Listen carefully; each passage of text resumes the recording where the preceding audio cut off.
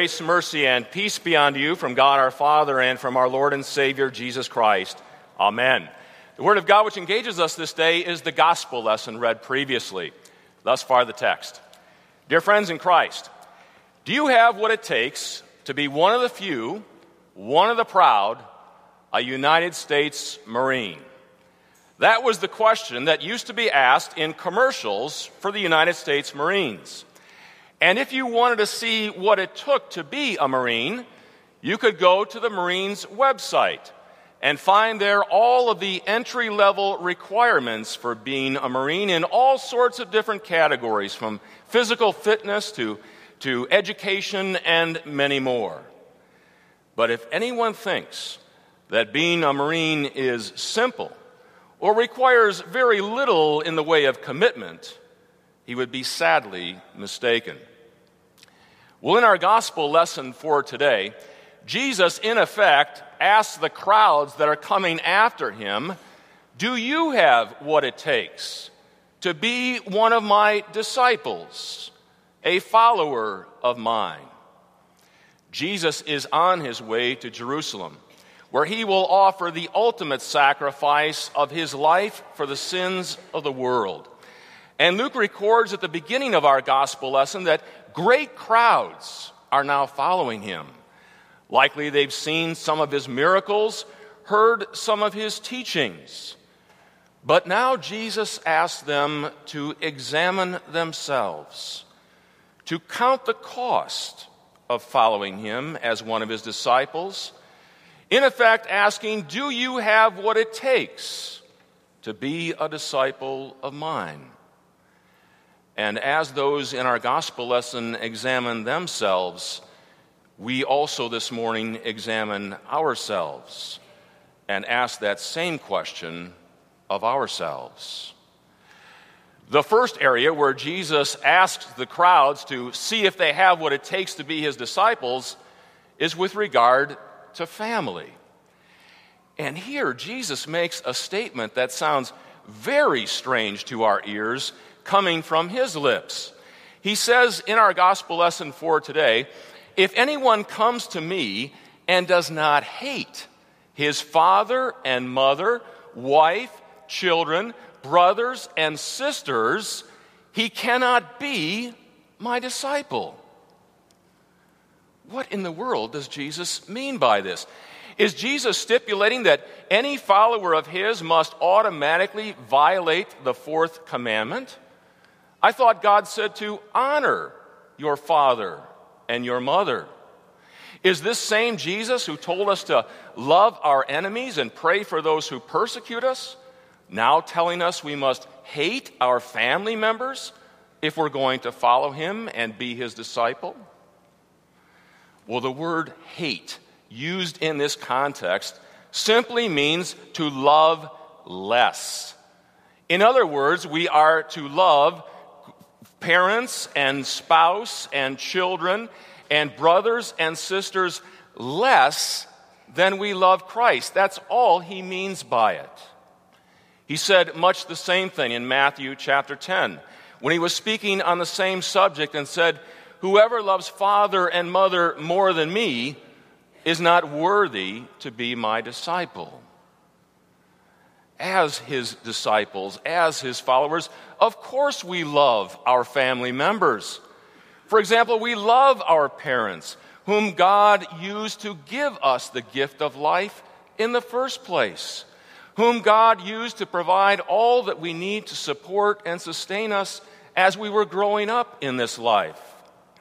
And most importantly, and hopefully, as God utilized them to bring us up in the wisdom and nurture of the Lord. But father and mother, spouse, children, brothers and sisters are not to be number one in our lives. Jesus is. And how sad when that doesn't work out in family situations. How sad it is when one spouse loves Jesus Christ not with, but in spite of their spouse. How sad it is when a child loves Jesus Christ in spite of the ridiculing comments of a parent toward Christ and the church. And yet, how wonderful to see God using one spouse who loves Jesus Christ to bring Christ and saving faith to the other spouse. Or to see, as we often do here at St. Paul's with our school, how God utilizes a child who loves Christ to bring Christ and saving faith to one or both parents in the household.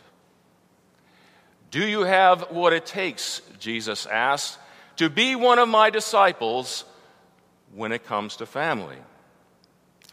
Second, Jesus asks, do you have what it takes to be one of my disciples when it comes to your very life?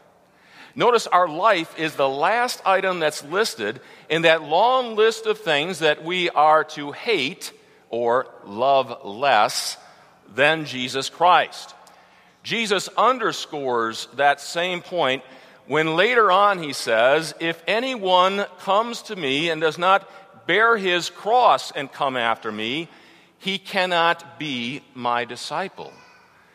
Now, the people to whom Jesus was speaking would have been familiar with the sight of convicted criminals bearing their cross to the place that they were going to be executed. In Bible times, bearing your cross brought to mind images of death and execution. Now, granted, today, many people use the phrase bearing a cross in a very general, non-specific way to refer to any hardship, any problem, any concern in their lives.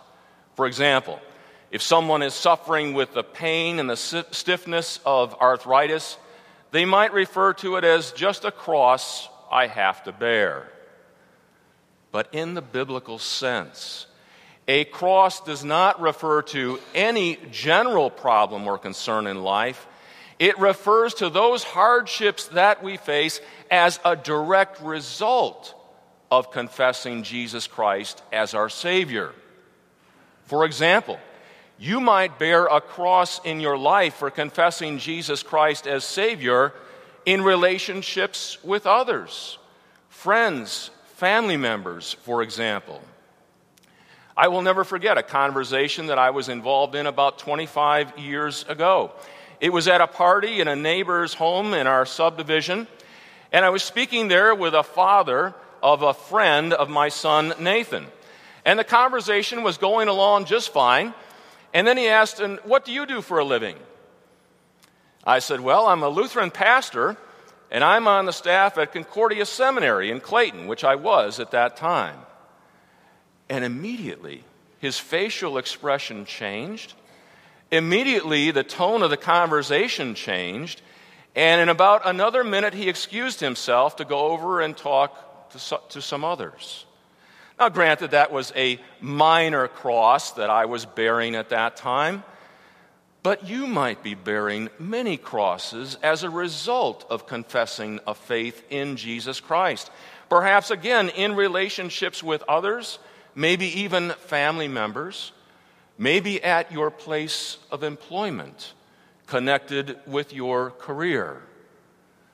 And let's not forget that more and more seemingly these days, Christians around the world are bearing the ultimate cross, being executed simply because they confess a faith in Jesus Christ.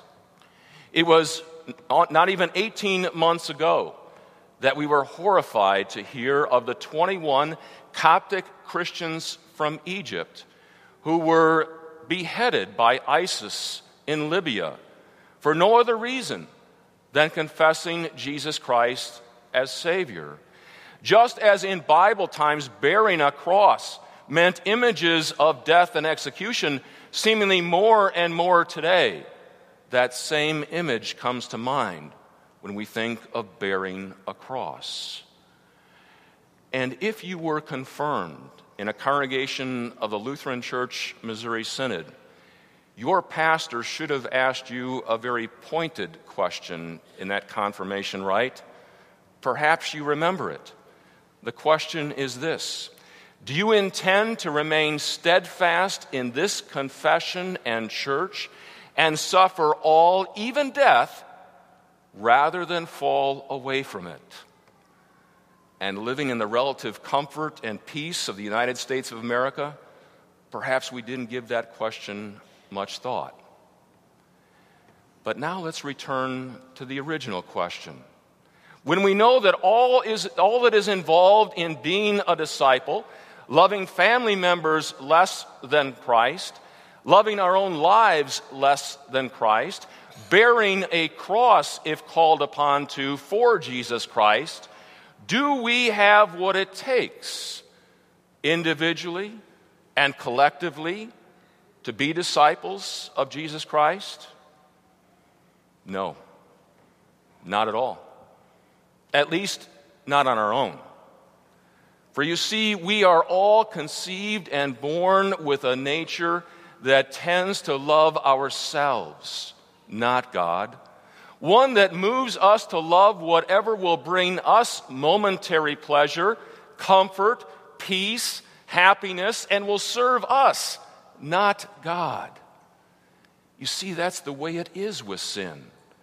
By its very nature, it turns us in on ourselves and away from God and away from one another. By our very nature, we don't want to hear about loving Christ more than our family members. We don't want to hear about loving Christ more than our own life, and we certainly don't want to hear about bearing a cross for Christ. We simply don't have what it takes by our very nature to be disciples of Christ. But the good news for us is that there are no self-made disciples of Jesus Christ. The very fact that we are disciples of Christ, followers of Jesus Christ, does not come from us. It comes from the gracious working of God, the Holy Spirit, in our lives, calling us to faith by the Word and continuing to strengthen us and encourage us in that same faith. Remember how Luther explained it in his explanation of the third article of the Apostles' Creed? I believe that I cannot, by my own reason or strength, believe in Jesus Christ my Lord or come to him, but the Holy Spirit has called me by the gospel, enlightened me with his gifts, sanctified and kept me in the one true faith. The very fact that we are disciples of Jesus Christ is a credit to the Holy Spirit and his work in our lives. And it's also good news for us that there is forgiveness for all of our less than perfect discipleship in this world. Stop to think about it. If Jesus could forgive and reinstate and do tremendous things through his own disciple Peter, who denied even knowing Jesus 3 times in the courtyard after Christ's arrest, how much more won't he forgive us and continue to do marvelous things, his work through us, even for those times when we are less than faithful in our confession of him.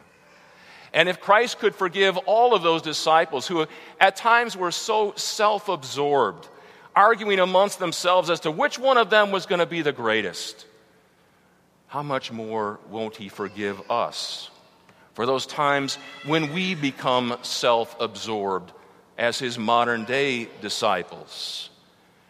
Every sin we have ever committed and every sin we will ever commit as one of his disciples is covered with the blood that Christ shed on the cross that he bore for you and for me.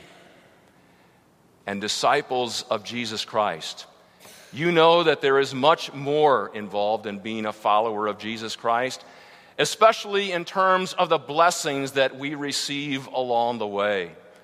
For with Jesus Christ, we have the truth. Jesus said, if you continue in my word, you will know the truth, and the truth will set you free. And with Jesus Christ, we have peace. That doesn't mean we're not going to have problems or worries or concerns in this world. In fact, We might even have more than just about anybody else we know. But in the midst of those problems, cares, and concerns, we have a calm, a confidence, a sense of well-being that is rooted in Jesus Christ.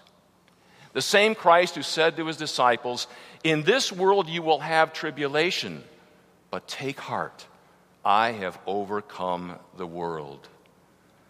And with Jesus Christ, we have joy in this life.